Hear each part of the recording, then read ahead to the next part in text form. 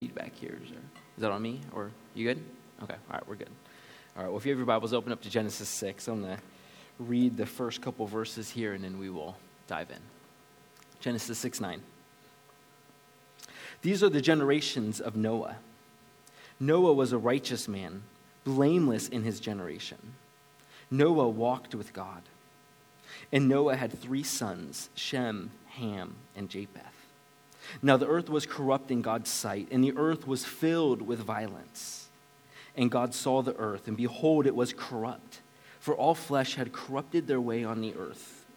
And God said to Noah, I have determined to make an end of all flesh, for the earth is filled with violence through them. Behold, I will destroy them with the earth. Make yourself an ark of gopher wood.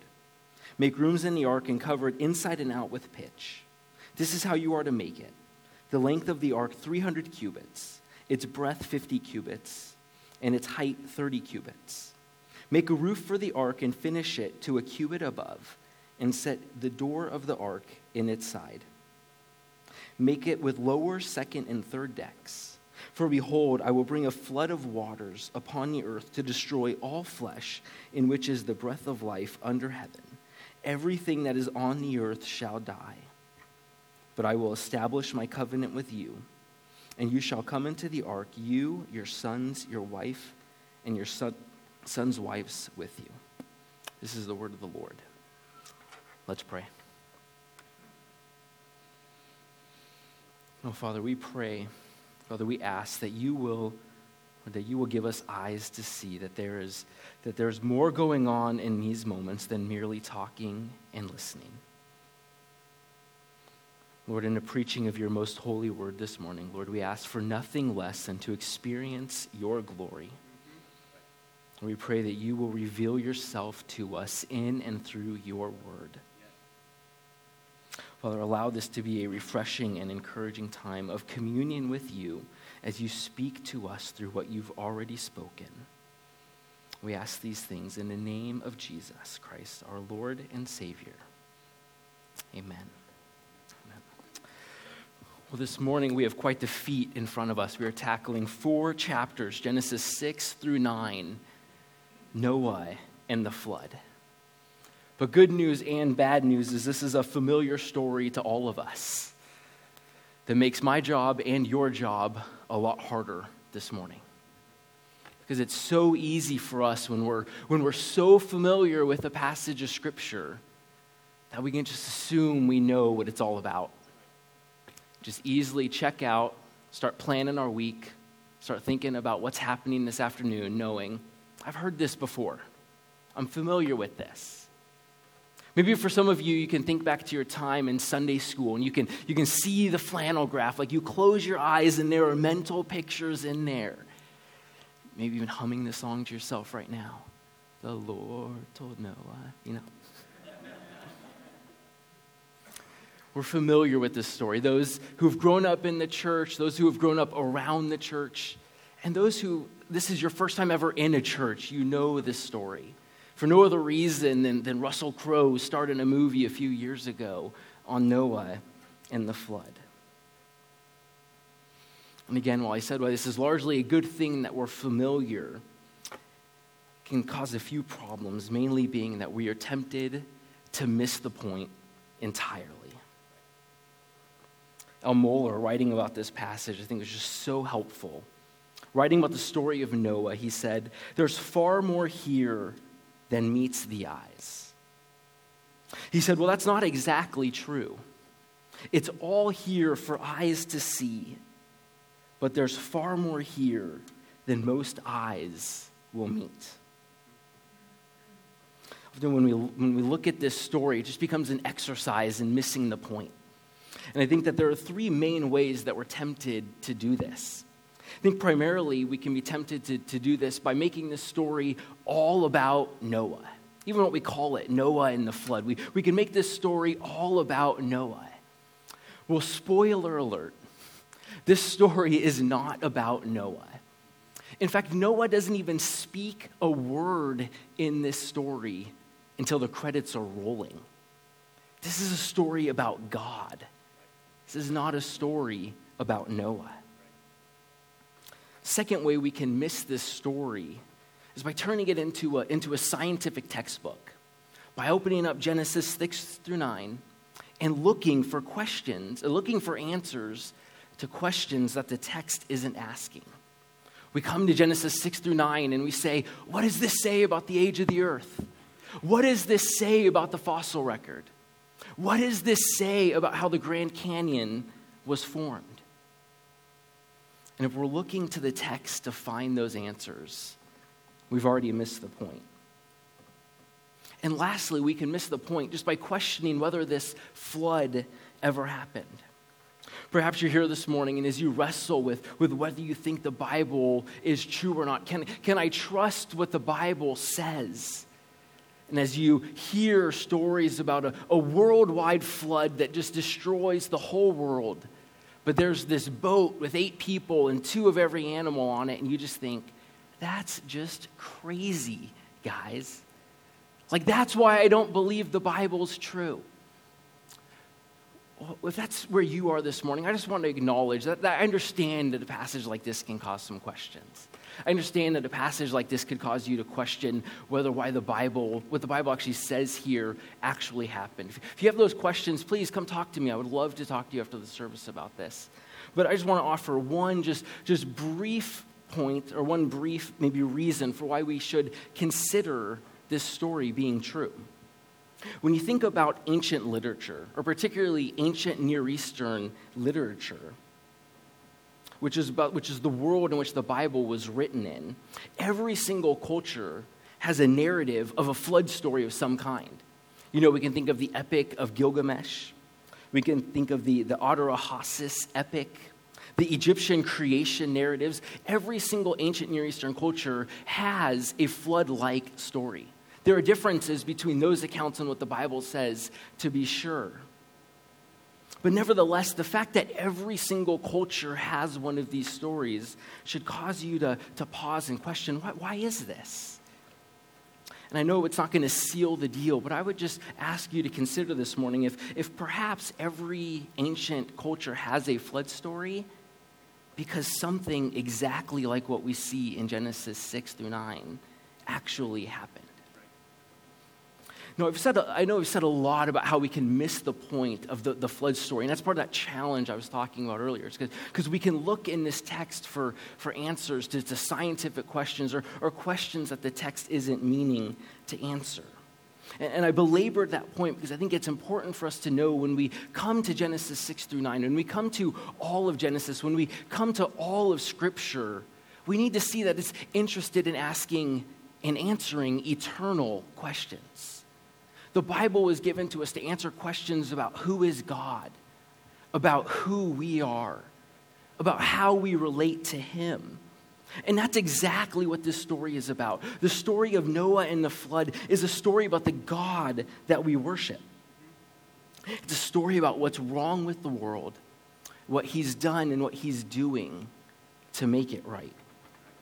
So as we turn to our passage this morning, I want to highlight 2 points that I think God wants us to see. I want our eyes to meet 2 truths that I think God is going to help us to see better who He is. We're going to see what's wrong with the world, and secondly, what God is doing to make it right. So first, we see that our sin destroys everything. In the first part of the flood narrative, we see the devastating effects of sin. I know that Tab unpacked this last week, so I'm not going to belabor the point. But as we turn in our Bibles to Genesis chapter 6, we see that the world is in a downward spiral. As man has sought autonomy apart from God, as man has sought to be his own God, things have not gotten better. They've gone from bad to worse. As Tab read last week in Ephesians 6:5, every thought of man, every inclination of his heart was only evil continually. What God had once looked out upon and declared very good, He now looks at and sees only death, corruption, and violence. Look with me at Genesis 6, 11 through 13 again, and notice God's description of the world. Speaking to Noah, he says, "Now the earth was corrupt in God's sight, and the earth was filled with violence. And God saw the earth, and behold, it was corrupt, for all flesh had corrupted their way on the earth. And God said to Noah, I have determined to make an end of all flesh, for the earth is filled with violence through them. Behold, I will destroy them with the earth." Did you see that repetition? I underlined it for you. In 3 verses, God uses the terms violence and corruption 5 times. He doesn't want us to miss this. He doesn't want us to miss the state of the world. The word corruption here refers to something that was originally good. It's been ruined, it's been spoiled, it's been twisted. And that's what we do in our sin. We take God's good creation and we just bring corruption. We ruin it, we twist it, we distort God's good gifts. And we distort them and we use them to destroy the world around us. What God says was once very good is now corrupt. The other word, violence, that's used here, it's an interesting word that refers specifically to social violence and conditions in human society where social justice is lacking. We see that social justice has been around since the fall, and it's always brought about the same response in God. We see that he hates it, and he is committed to judging those who bring it about. In these verses, we're seeing the human effects of sin. We're seeing how sin destroys everything. Francis Schaeffer, he once said that the doctrine of total depravity is the one Christian doctrine that can be empirically proven. I think as we look at the world around us, as we see the injustice all around us, we can see that that's true. As we think about human trafficking, as we think about many other social injustices that are going on, we can look around us and go, that's not the way it's supposed to be. Our sin is destroying God's good creation. That's what sin does. But as we think about it, we realize that sin, that's not something that's just out there. Sin doesn't just destroy the world around us. It doesn't just destroy and corrupt the institutions, whether it's governments or whatever else it is. Sin's not just something that is out there. But as we consider how sin just seeks to destroy everything, we can look at our own hearts and we can see how sin, left to ourselves, sin will just destroy us. As I look at my own life, as I look at my own heart, I'm aware of the sin that is just so deep within me. I'm reminded I don't love God as I ought. I don't love my neighbor as myself. Living in a fallen world, sin has corrupted all of us. That's one way that sin destroys everything. It's just sin by itself brings destruction. We destroy things. We turn in on ourselves and we corrupt things. But that's not the worst of it. Because as we see in the flood, what will happen next is God just doesn't turn a blind eye to our sin. He can't. In light of his holiness, where all of our sins are ultimately against him, God must judge sin. And this text is clear that that's exactly what he intends on doing. Look what God tells Noah before after he tells him to build the ark. In Genesis 6:17, he says, "For behold, I will bring a flood of waters upon the earth to destroy all flesh, in which is the breath of life under heaven. Everything that is on the earth shall die." This isn't the G-rated story that many of us grew up with. You know, that line I was singing earlier, the Lord told Noah to build him an arky. That's not what it should say. I'm sorry I sang, you guys. I promised. Shouldn't have done it. All right. But you know, that line that we just sing and it makes us smile, it really should be that the Lord told Noah that he's going to kill everybody. And we sanitize this story. Even my girls at home, they have little Noah characters, 2 of the little animals. They like to play with them, those little tyke things. We just sanitize the story. We take the judgment and the destruction and the consequences for our sin out of it, almost as if that's not what we're supposed to see. But Moses goes to great lengths, as we just read. He's going to destroy all flesh. Everything that is on the earth will die. God will judge sin. The end of Genesis 7, we see the effects of this flood that brings chaos, this flood that reverses creation.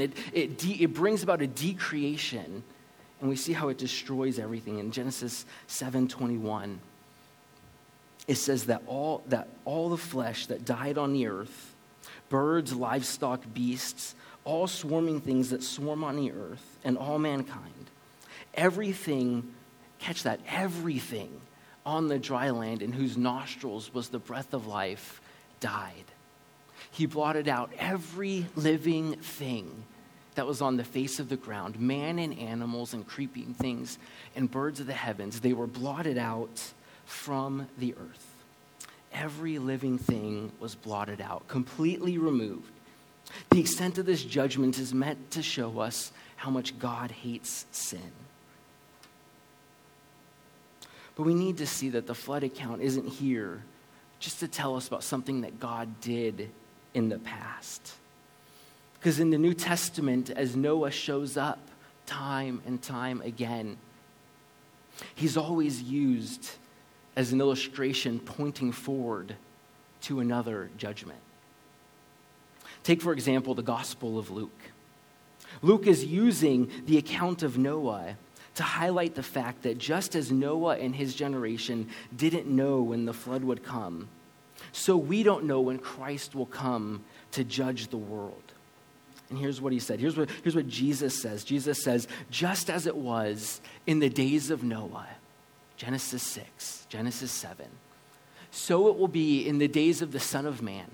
It says they were eating and drinking and marrying and being given in marriage until the day when Noah entered the ark and the flood came and destroyed them all. Just as God judged the sinfulness of mankind in the flood, Luke, Jesus, points to a time when there will be a future judgment. If you're here, if you've yet to trust in Christ, this morning I would be doing you a disservice if I failed to warn you about this coming judgment. The Bible is very clear that the penalty of sin is death. In Hebrews, we read that first comes death and then judgment. And all of those who have not turned to Christ, who have not trusted in him, will spend eternity in hell, spend eternity in a real physical hell, separated from the presence of God. This is true. But I also wanted to let you know that there is an escape from this judgment. Just as God saved Noah, God made a covenant with Noah and his family. He saved them from the floodwaters. This morning, he's offering salvation to you as well. If you will turn to Christ, if you will trust in his life, death, and resurrection for your sins. Because you see, as you see in the Gospels, as Jesus hung on the cross for our sins, he was plunged under the floodwaters of God's judgment for all who will believe. And by trusting in him, Christ can become for you an ark of salvation. What were once waters of God's judgment on our sin will become a flood of God's love for you. So if that's you, I just want to encourage you this morning to not presume on God's patience with you. Today and every day that you're alive is just a gift of God's common grace to you. It's a sign of his patience towards you. As we see in the New Testament, as Peter, who alludes to Paul or who alludes to Noah and says there's a judgment coming, he also says that God desires that none should perish, but that all should have eternal life. God truly desires that all will be saved. But while God is long-suffering, he is not forever suffering. And judgment will come to all of those who have rejected his free gift of salvation. shown to us in Jesus. So if that's you, if you were here and you can relate and say, I've not trusted in Christ, I would just encourage you, I would just plead with you to do that now. To receive the free gift of eternal life that Christ is offering to you now. I know this has been a bit of a heavier sermon thus far as we see God judging sin, as we see how sin destroys all things. But that's a necessary precursor to what we see next. Because without judgment, without destruction, what we see next doesn't matter. Because what we see next is that God's grace restores all things. The first thing that God wants us to see is that our sin destroys all things. And it will inevitably, sooner or later, bring judgment. But thankfully, that's not where the story ends. The story of Noah and the flood doesn't end at chapter 7. Actually, it's just picking up. Because as we turn to Genesis 8, we've come to the high point of this passage. Genesis 8 is the climax. It's the pinnacle. It's the peak of the mountain that is the Noah and the flood story. As we see that this text is primarily here to highlight, to show us that God's grace restores all things. It's here to show us that where our sin brings destruction, God's grace brings restoration. Where our sin brings chaos, God's grace restores order. Genesis 6-9, it shows us not only that will God act to judge, but even more important, that he acts to save. Look with me at Genesis 8:1. Genesis 8:1 says, "But God remembered Noah and all the beasts and all the livestock that were with him." Oh, how we love the but gods of Scripture, right? And this is one phrase, this is one but God that Moses doesn't want us to miss. In a world without Microsoft Word, without pages, with no concept of bold, underline, italics, caps lock, in a world where exclamation points or emojis don't exist, I know some of you might be thinking, how do people communicate with one another? But where those don't exist, Moses and the other biblical authors had to come up with creative literary devices to draw our attention to points they were trying to emphasize. They had to be creative with repetition and other things like that to draw our attention so that we wouldn't miss what they're trying to highlight. And it's exactly what Moses does here. This might not mean much to you. I thought this was really cool. But Genesis 6:9 to Genesis 9:19 is a massive chiasm. A chiasm, it's kind of like an inverted X structure. And if you don't remember back to your grammar days, because I didn't remember, a chiasm is it's a repetition of similar ideas in a reverse order. So it's kind of like that A, B, B, A sequence. We'll have a slide here in a second to show you. But one author found that there are 15 points that Moses is intentional to highlight and then repeat in reverse order, all to emphasize Genesis 8:1. If you put that slide up there, there's a whole bunch of them, but I just want to show you 4 of them that Moses does with these numbers here, with the numbers 7, 40, and 150. The whole point, the whole narrative is coming to a point on Genesis 8:1, drawing all our attention to Genesis 8:1. Again, there's more than just these 4, but these 4, I think, can help us see what Moses is doing.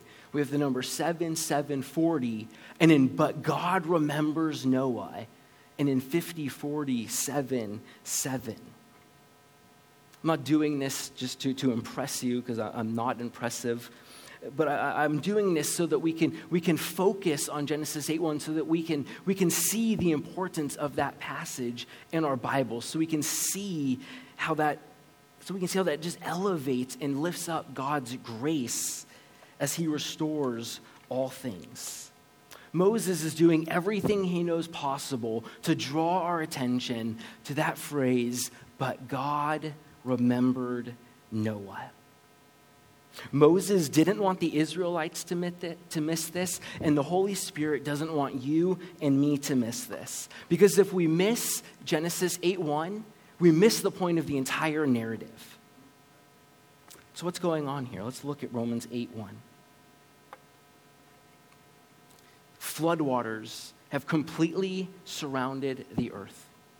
It's been 150 days. Noah is just sitting in this ark, death and destruction all around him. I wonder what's going through his mind in that moment. What would be going through your mind in that moment? You're at least 154 days on this ark with your family, with animals. It'd be enough to drive me nuts. Be enough to just cause me to question, especially as you see the destruction all around. And I don't know about you, but I could just imagine Noah thinking to himself, all right, God, what are you doing? You promised me before I built the ark. You promised me before I got into the ark that you were going to make a covenant with me, that you were going to save me. And here I am, day after day after day, just floating. No clue when this is going to end. No clue what's going to come next. And we're told that God remembers. God remembers Noah. I just wonder what you might be going through in life right now. What maybe day after day do you feel like you're sitting in an ark, surrounded by the floodwaters, and you just question, God, have you forgotten? You know what's going down here? You know what's going on down here in this boat? Do you remember me? Do you care? If you feel like you can relate, if you feel like you're in that boat right now, let this passage bring you comfort. God remembers Noah. God remembers you. And just as God remembers and he acts to save Noah and his family, God remembers you. He's promised to act. Doesn't mean circumstances are going to change. Doesn't mean at a flip of a switch everything changes. But God has promised that he will act. He will remember. So we think of this concept of remembering. I think to truly appreciate what it means, we need to understand what the Bible means when it says that God remembers. I know for some of us, just here in America and Western civilization, when we think of remembering, it's like, oh, well, they forgot, so they remembered. But that's not what it means in the Bible when it says that God remembers. He hadn't forgotten Noah and his family.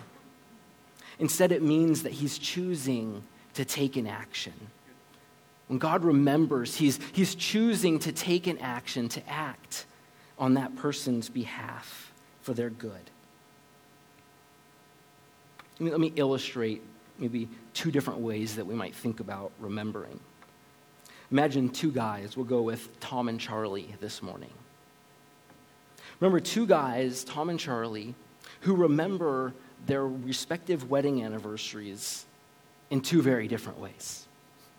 Tom's landed him in his wife's good graces, and Charlie's landed him in the doghouse. And here's why. Tom remembered his anniversary by sending his wife a dozen roses. He made reservations at their favorite restaurant for supper, and he bought her a little gift just to let her know that he loves her, he's thankful for her, he cares for her. That's Tom. But Charlie reminded his anniversary in a much more dangerous way. He remembered it in the same way that he remembered 2 + 2 = 4. In the same way that he remembered in 1942 Columbus sailed the ocean blue. And he remembered it in the same way that he's going golfing next weekend. At bedtime, when Charlie asked his wife why she seemed so upset, she started crying. She's saying, "You forgot our anniversary." To which Charlie, just thoroughly surprised, he doesn't know where this is coming from. He says, "No, honey, I didn't forget." He says, "I remembered it when I woke up this morning and I looked at our calendar. In fact, I've been remembering it's our anniversary all day long. We know where this ends. Poor Charlie will spend the night, perhaps the next week, in the doghouse, sleeping on the couch, because he had the wrong understanding of what it means to remember. When God remembers, he's not mentally assenting to something, but his remembering is driving him to act, like we saw with Tom. So as we see with Noah, God's remembrance is his first step in doing something good as he saves them. And this should really amaze us. Noah and his family deserve judgment. Left to themselves, they're no different than the rest of the world that perished in the flood. And yet we see in God's grace, instead of getting what they deserve, instead of being swept away in the waters of judgment, God remembers them. He shows them mercy and he acts to save. And this is why Moses goes to such great lengths to highlight Genesis 8:1 for us, because he doesn't want us to miss this. He doesn't want us to miss this but God, because it changes everything. I love what James Montgomery Boyce, he's a longtime pastor of the 10th Presbyterian Church. He wrote this about the phrase, but God. He said, may I put it quite simply? He said, if you understand these two words, but God, they will save your soul. If you recall them daily and live by them, they will transform your life completely. And Boyce is right. As we see in our passage, to the left of but God in Scripture appear some of the worst human atrocities characterized by disobedience and rebellion.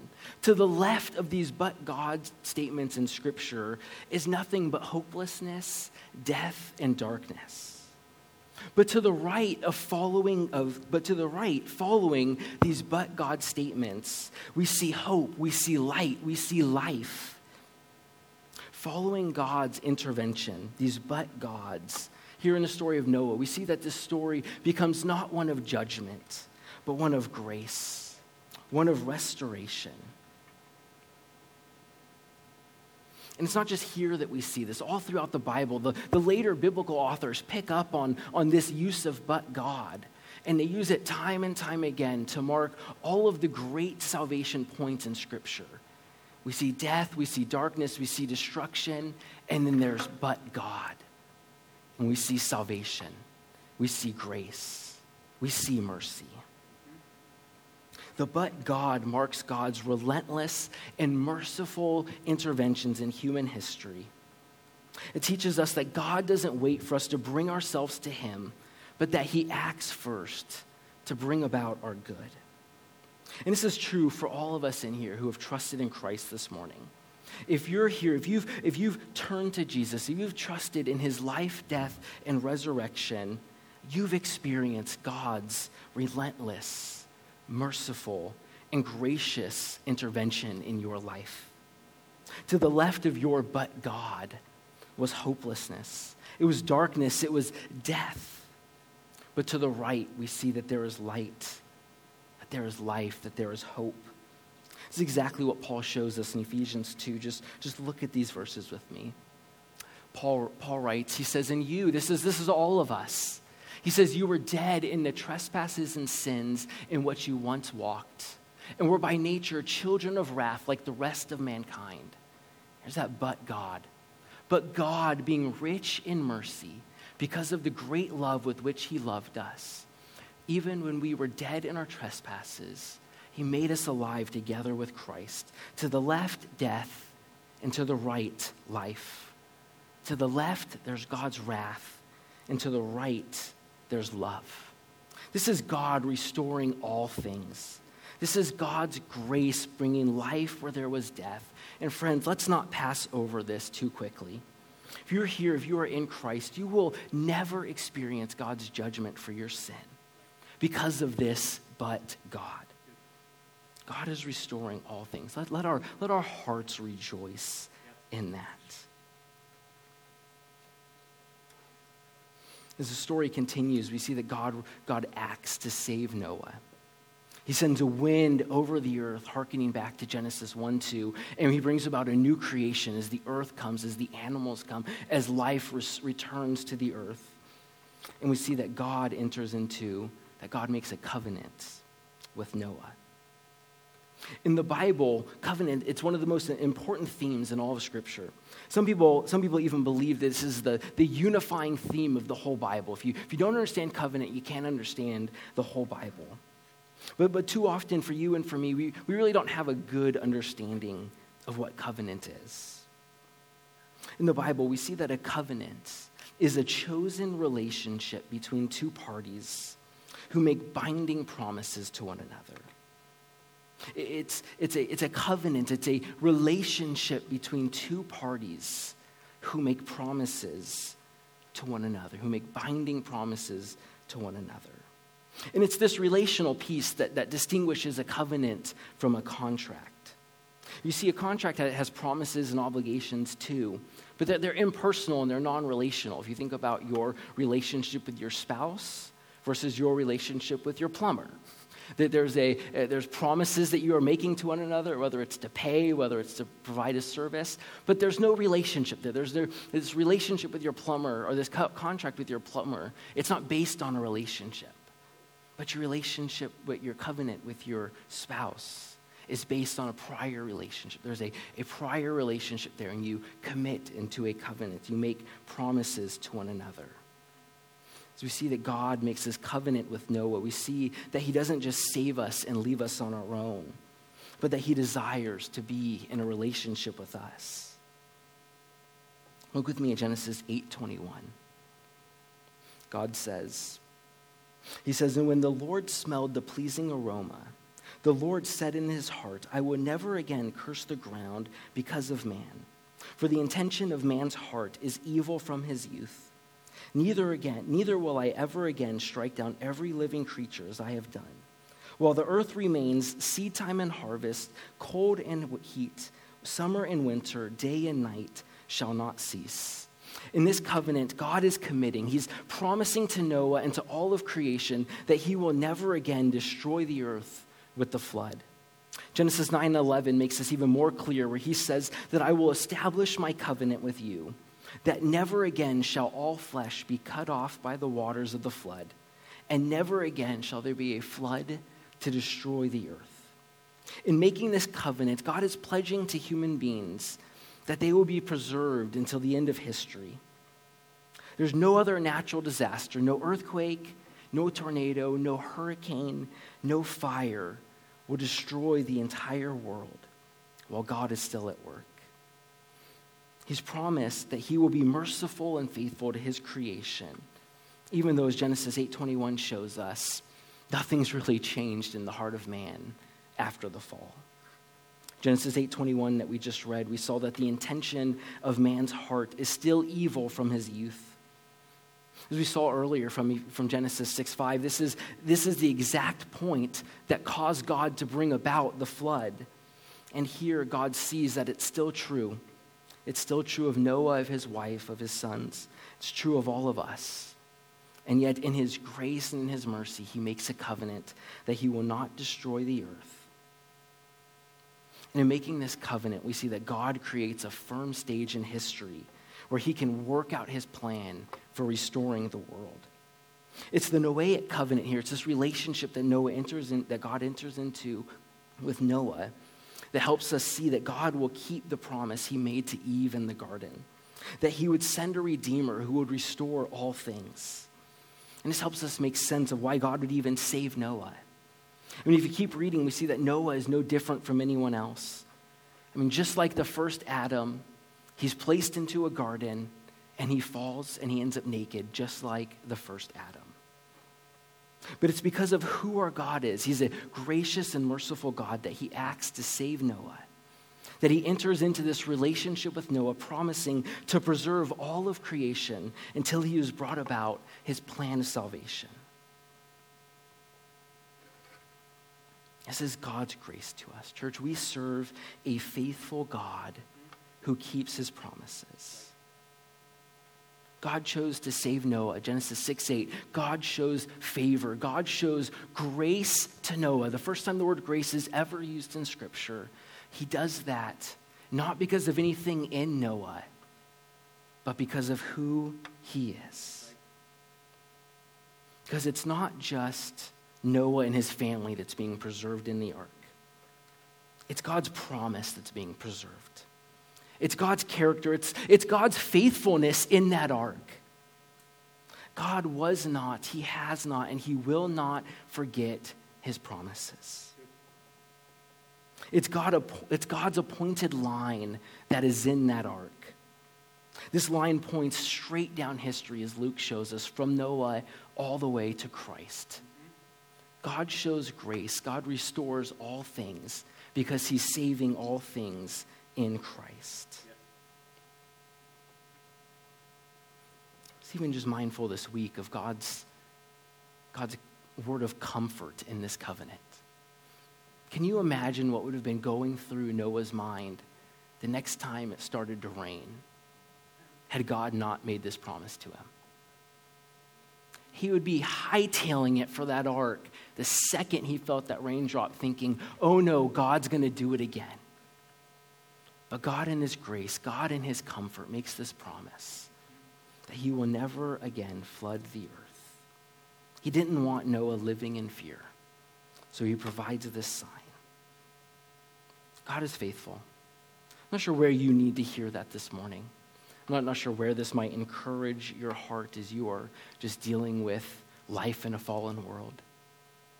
As we all struggle with sin. As we all deal with suffering. I don't know what it looks like in your life. This morning, as we consider God's covenant with Noah, as we consider God's faithfulness, as we consider the fact that God is a God who restores all things, let that comfort and encourage you. God has not forgotten. He is a remembering God. He remembers you now, and he desires to meet you. The story of Noah and the flood is here to show us that even though our sin destroys all things, God's grace is at work restoring all things. And it brings about our ultimate restoration as we trust in Christ, as we are made a new creation. That's why this passage is here. This passage is here to reveal to us the nature of who our God is. As we read this morning, our God is a merciful and gracious God. He is slow to anger, abounding in steadfast love towards his children. So as you think about what is our response to this, how do we then live? I think that the main application for all of us here this morning is just to behold our God. To see God for who he is, to see God's grace, to see God's mercy, and to rejoice. To be satisfied in all that God is for us. To be satisfied in all that God is for you right now. Like the psalmist, we want to say that God is our exceeding joy. We want to say that God is our joy of all joys. And in the days where we struggle, where we can't say that is true of us, think about Noah. Behold this God who saves. Behold this God who has shown grace, that we might remember again and be satisfied in him. That's my prayer for all of us this morning. That as we read the flood account, that we're not going to be distracted by modern questions, but that our affections will be stirred to see God for who he is. In just a moment, we're going to celebrate the Lord's Supper, so as the ushers want to get ready to serve that. I think that's a truly fitting ending to this sermon. Because in the Lord's Supper, we're called to remember Christ